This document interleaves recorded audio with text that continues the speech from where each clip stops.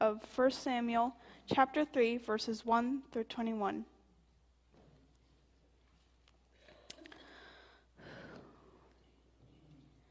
The boy Samuel ministered before the Lord under Eli. In those days, the words of the Lord was rare. There were not many visions. One night, Eli, whose eyes were becoming so weak that he could barely see, was lying down in his usual place. The lamp of God had not yet gone out, and Samuel was lying down in the house of the Lord, where the ark of God was. Then the Lord called Samuel. Samuel answered, "Here I am." And he ran to Eli and said, "Here I am. You called me." But Eli said, "I did not call. Go back and lie down." So he went and lied down. Again the Lord called, "Samuel." And Samuel got up and went to Eli and said, "Here I am. You called me."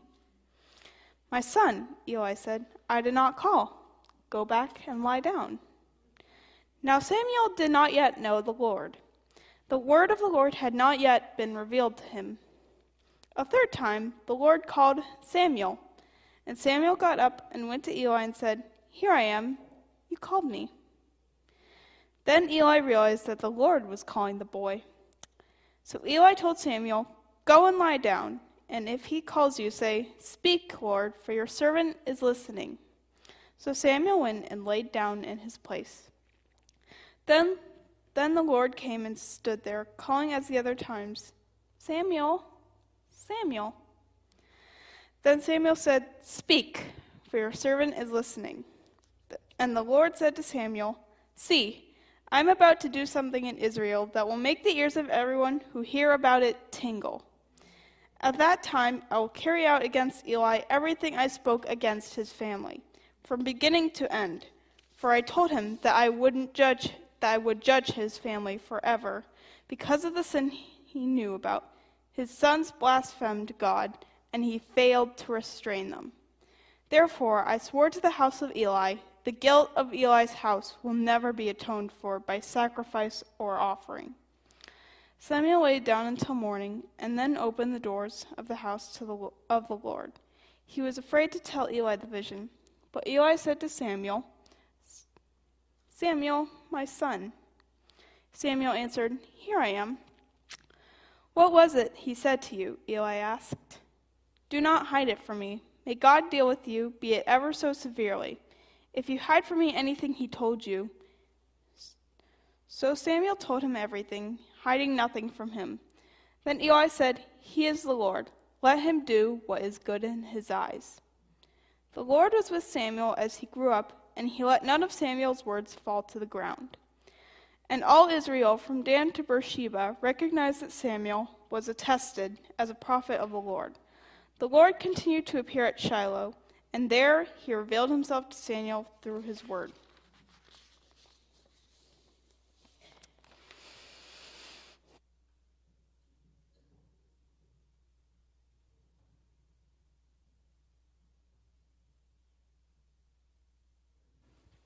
Thank you, Maylee.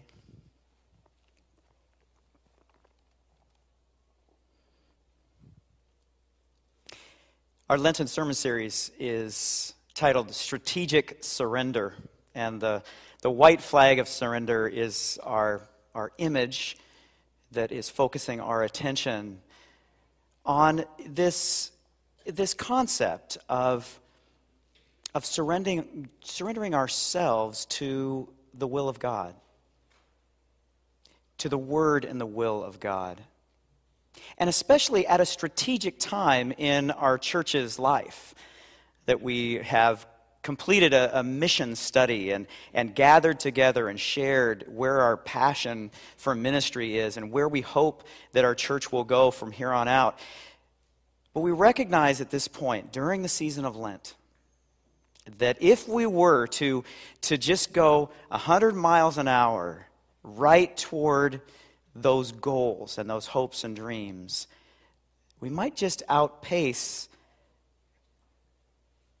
where God wants us to be and God's guidance. We might not be listening or attentive. And so in the church, being attentive, being surrendered to God, is of strategic importance.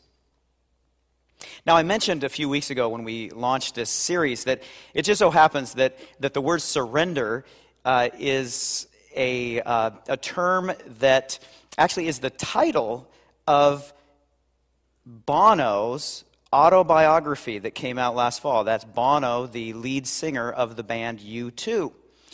And actually, I've been reading that autobiography, and surrender, in terms of spiritual surrender, is very much a theme.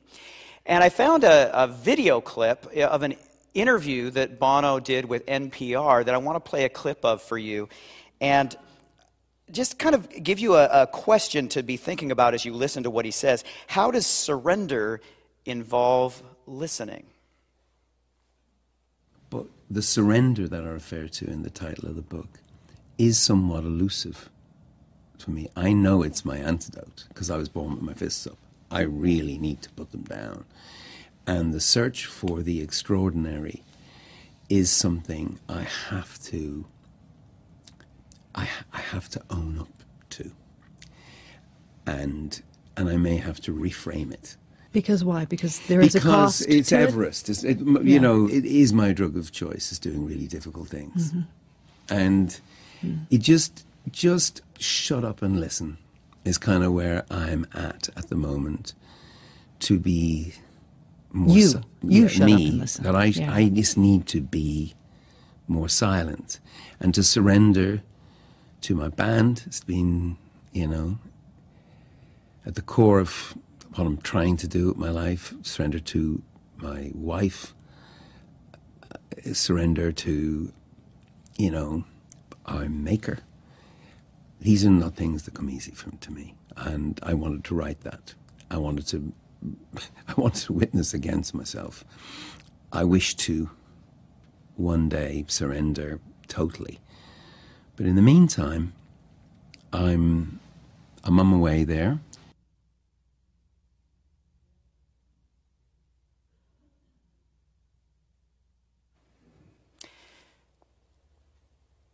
So for Bono, this is a time in his life where he's under the direction of a phrase, and that is, shut up and listen.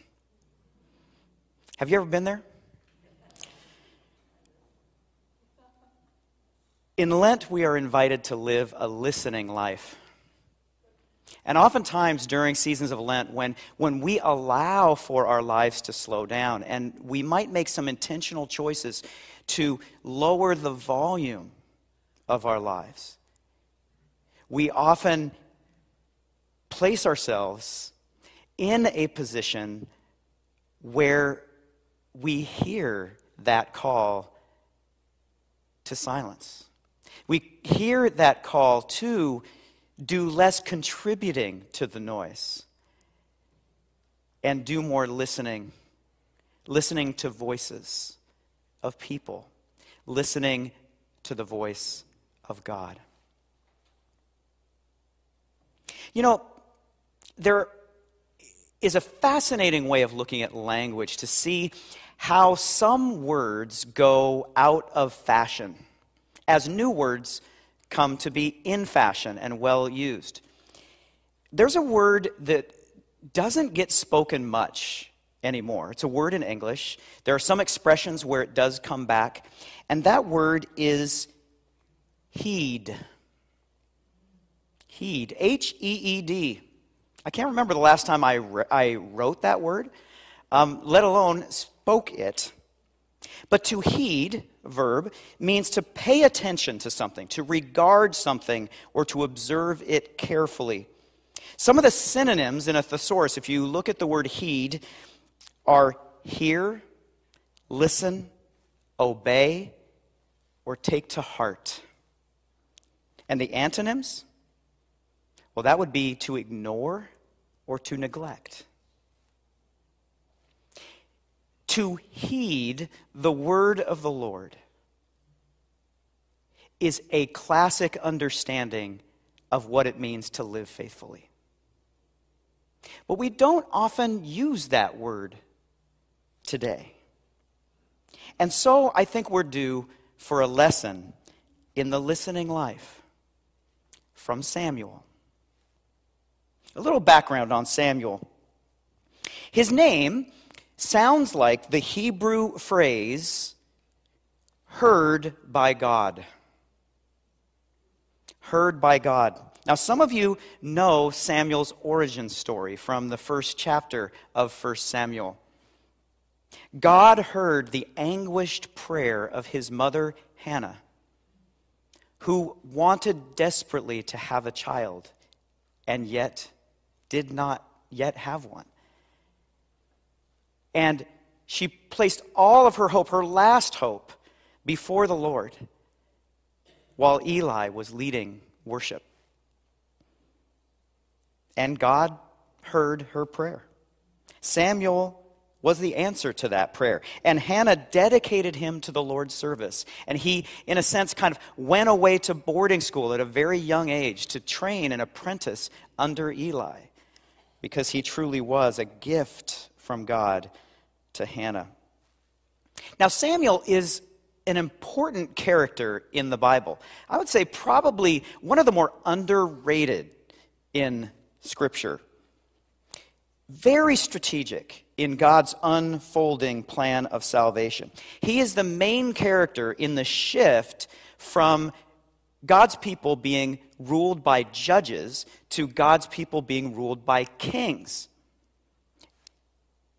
Samuel himself is known as the final judge, but also as the first prophet. The first prophet as we come to know the prophets in the time when Israel had kings. So the prophet is the one who speaks the word of the Lord to those in political power. And Samuel was the first one who did that. God calls him to first anoint King Saul. So for someone to do God's work of anointing the king, the first king, for a group that of tribes that had been loosely put together, the fact of him being understood as a prophet by all of those various tribes is very important. And that's why these first few chapters of 1 Samuel are so important.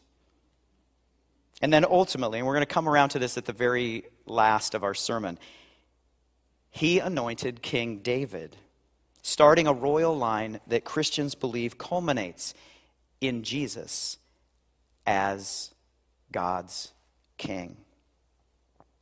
Here in 1 Samuel chapter 3 is the account of Samuel learning to listen to the voice of God. It's a story that is very appropriately taught in Sunday school, since it involves a kid. But a kid doing a very serious thing of vital importance to God's people. But it's set against a very serious background, and it's actually part of the plot.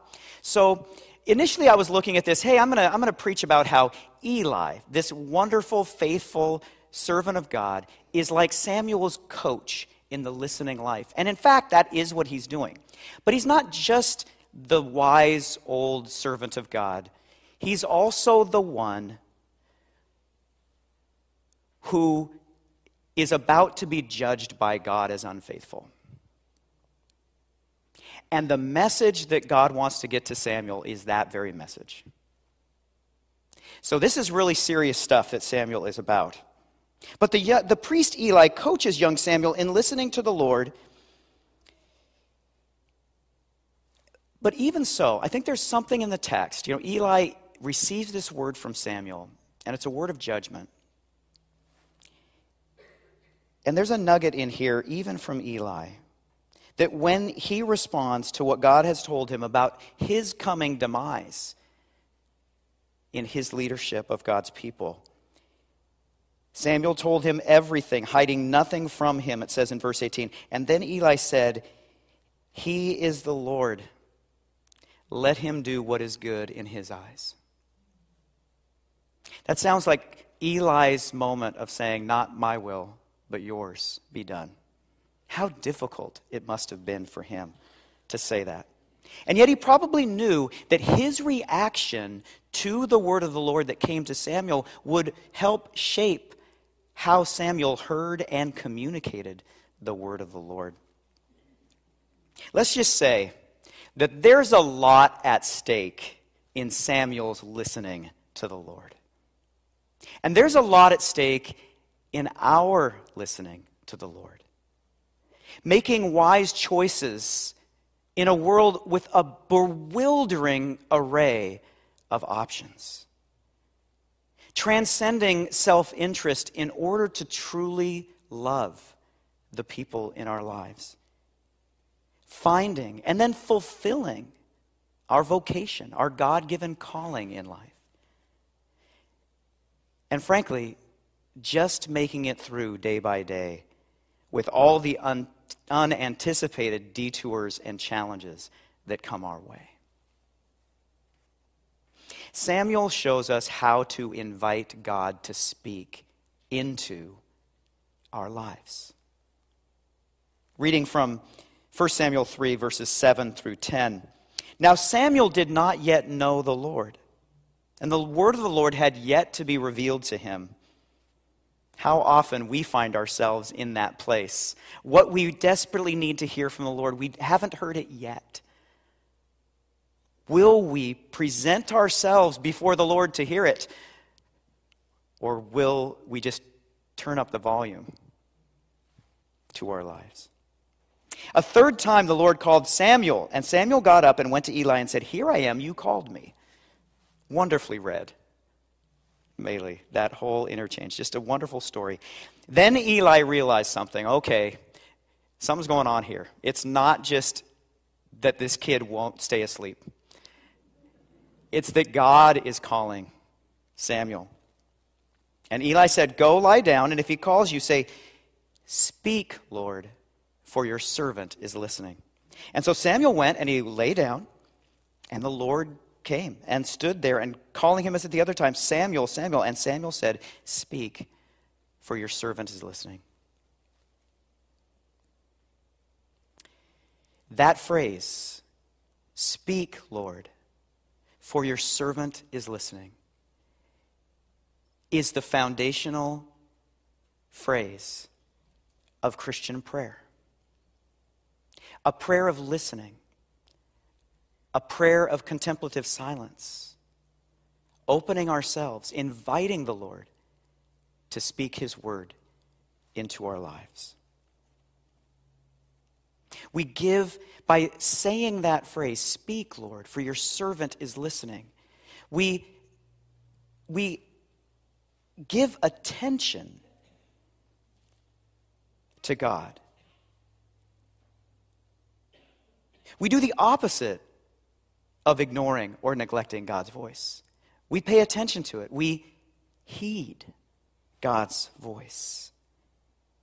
We embrace the silence that would give us the ability to discern God's voice. And we do this, if we take this phrase and bring this into our lives, we do this in a world where the volume is always 10 out of 10, isn't it? Like, how do we discern the voice of Jesus when we hear so many voices?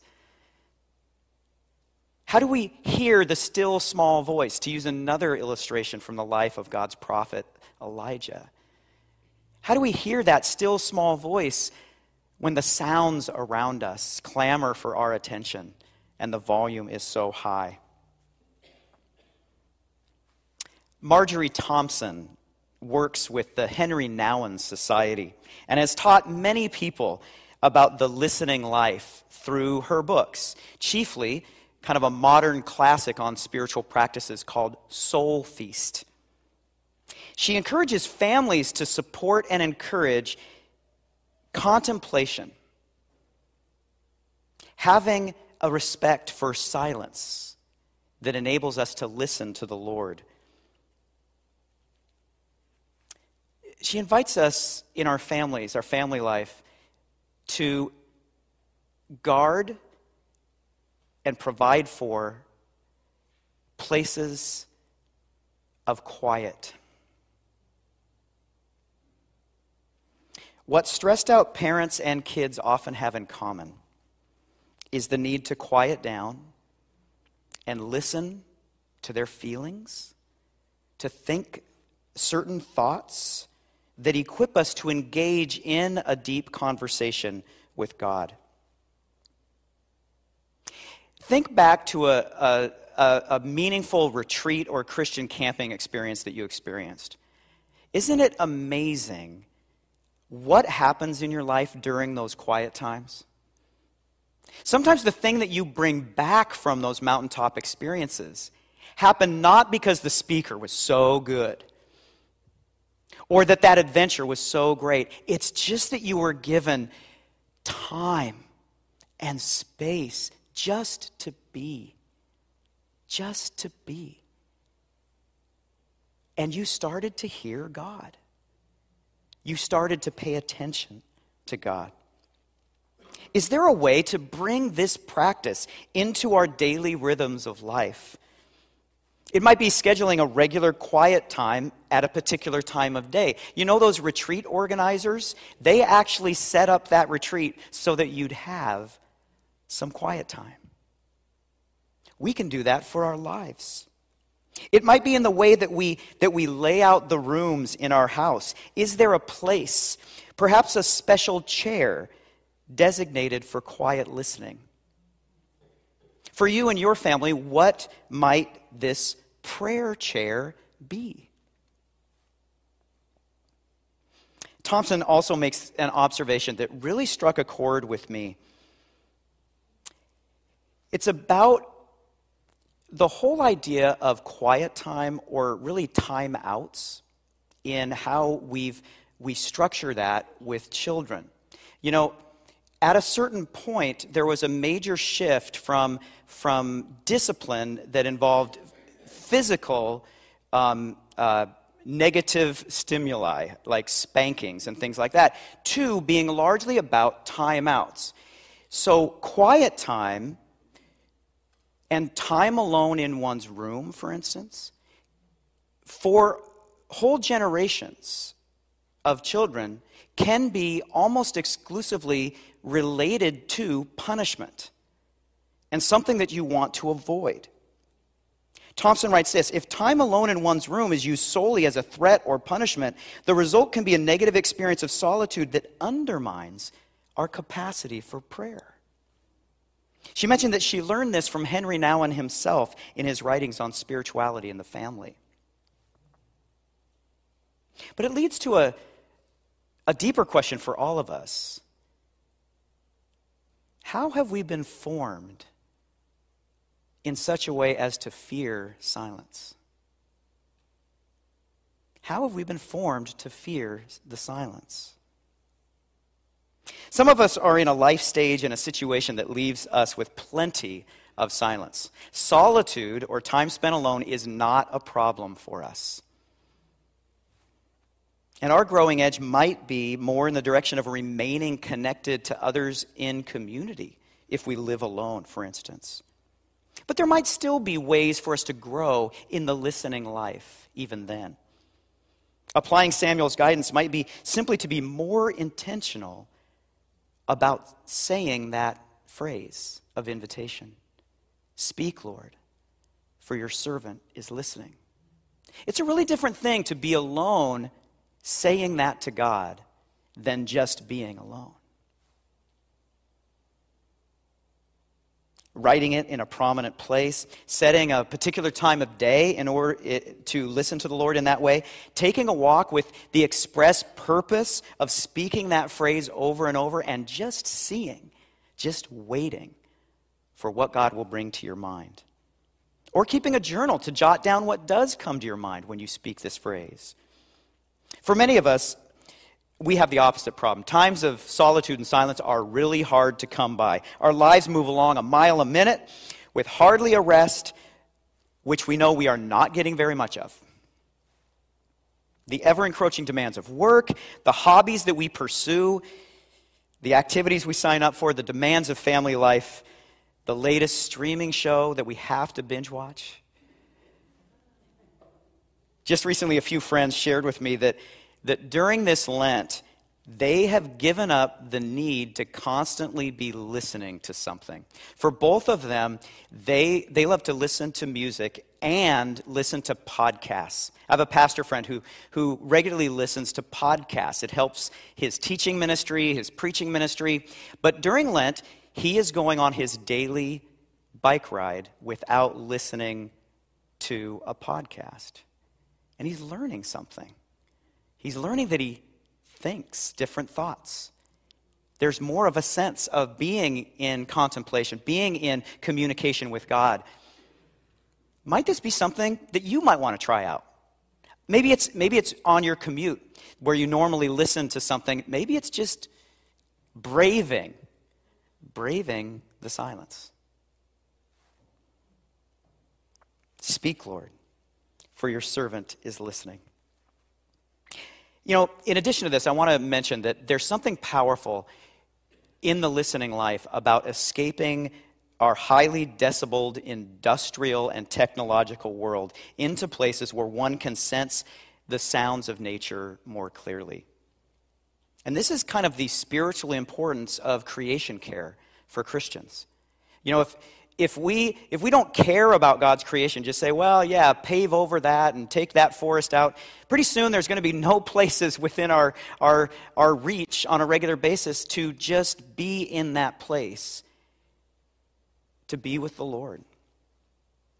Escaping into God's creation is a foundational discipline in the listening life. I remember once hearing a story of a Whitworth University professor who would take his young son out into the country just to listen to the sounds. Just to listen to the birds and write down, this is what I heard. Just to listen to the insects, the rustling of the wind. But it was done as an exercise in preparing themselves to hear the still small voice of the Lord. Where might you go this Lent to find quiet, to listen? In conclusion, I mentioned that Samuel was an example of someone who lived a listening life, and from that we have a lot to learn. There was one moment at the end of, not at the end really, but really the height of his ministry as a prophet, where his listening to the Lord was of vital importance. Like things could have really gotten off track for God's people.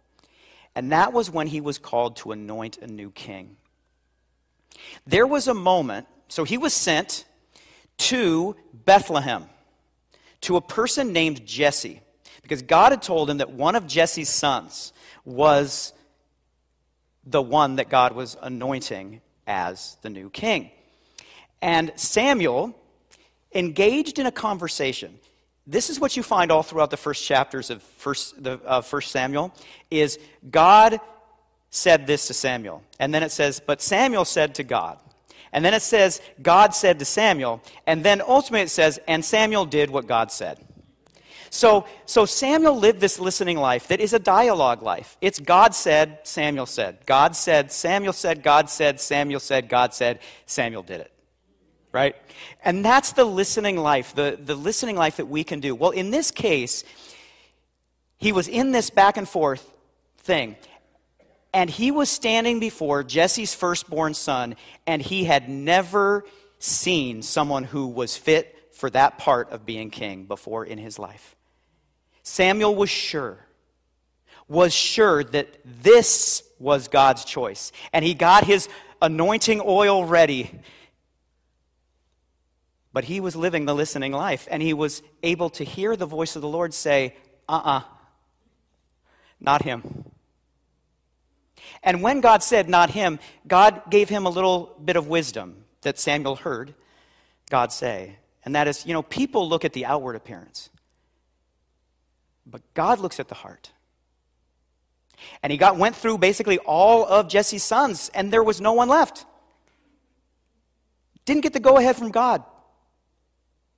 And finally he asked Jesse, are there any more? Well, there is the youngest who's out taking care of the sheep. And the rest is history. There was a lot at stake that day, and there's a lot at stake in our attentiveness to God, to God's voice. It's always the most important strategic thing that we can ever do, individually and corporately. So let's live a listening life. Speak, Lord, for your servants are listening. Amen.